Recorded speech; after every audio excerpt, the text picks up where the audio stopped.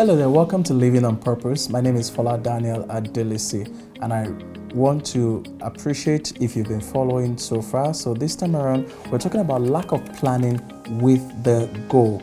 And you should understand that if you have not been planning with your goal, then it's a major contributing factor to why your goals have been failing. You have to plan on a daily basis with your goals. Sometimes some people know how to make a very beautiful plan, but when it is time to execute, they just put the plan aside and live their own lives. For example, some people know how to plan very well for money, but as soon as the money comes, they drop the plan and they go on with other things that just comes to their mind. Now, if you really want to excel, if you really want to achieve all those goals that you have been planning, you must plan with those goals on a daily basis. Don't write a goal down, then put it somewhere in your room and you go on to live your life. Everything that you really want to do, go back to your goal. Check the goals. Is this part of my goals? Are these the things I said I'll be doing 5 years ago? Are these the things I actually decided I'll be doing 2-3 years ago?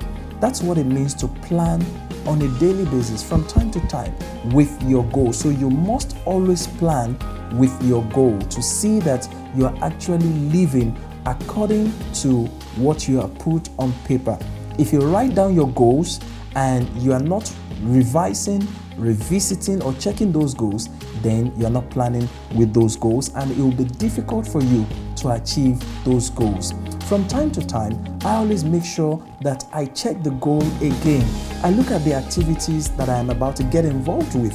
If those activities don't align with the goals that I have already set, I don't even bother to go into those activities because it will take me off my goal. When you go into different activities as you are invited by people and you're not checking with your own goals, unconsciously you would have gone off course. It's like running. You know that you are still on track, but if you change your lane, you'll be disqualified.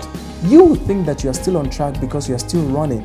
However, one of the rules of the race is that if you change your lane, you are disqualified completely from that race. So when you are actually working on your goals, make sure that you stay on your lane, because staying on your lane is one of the things that keeps you in the race till the end.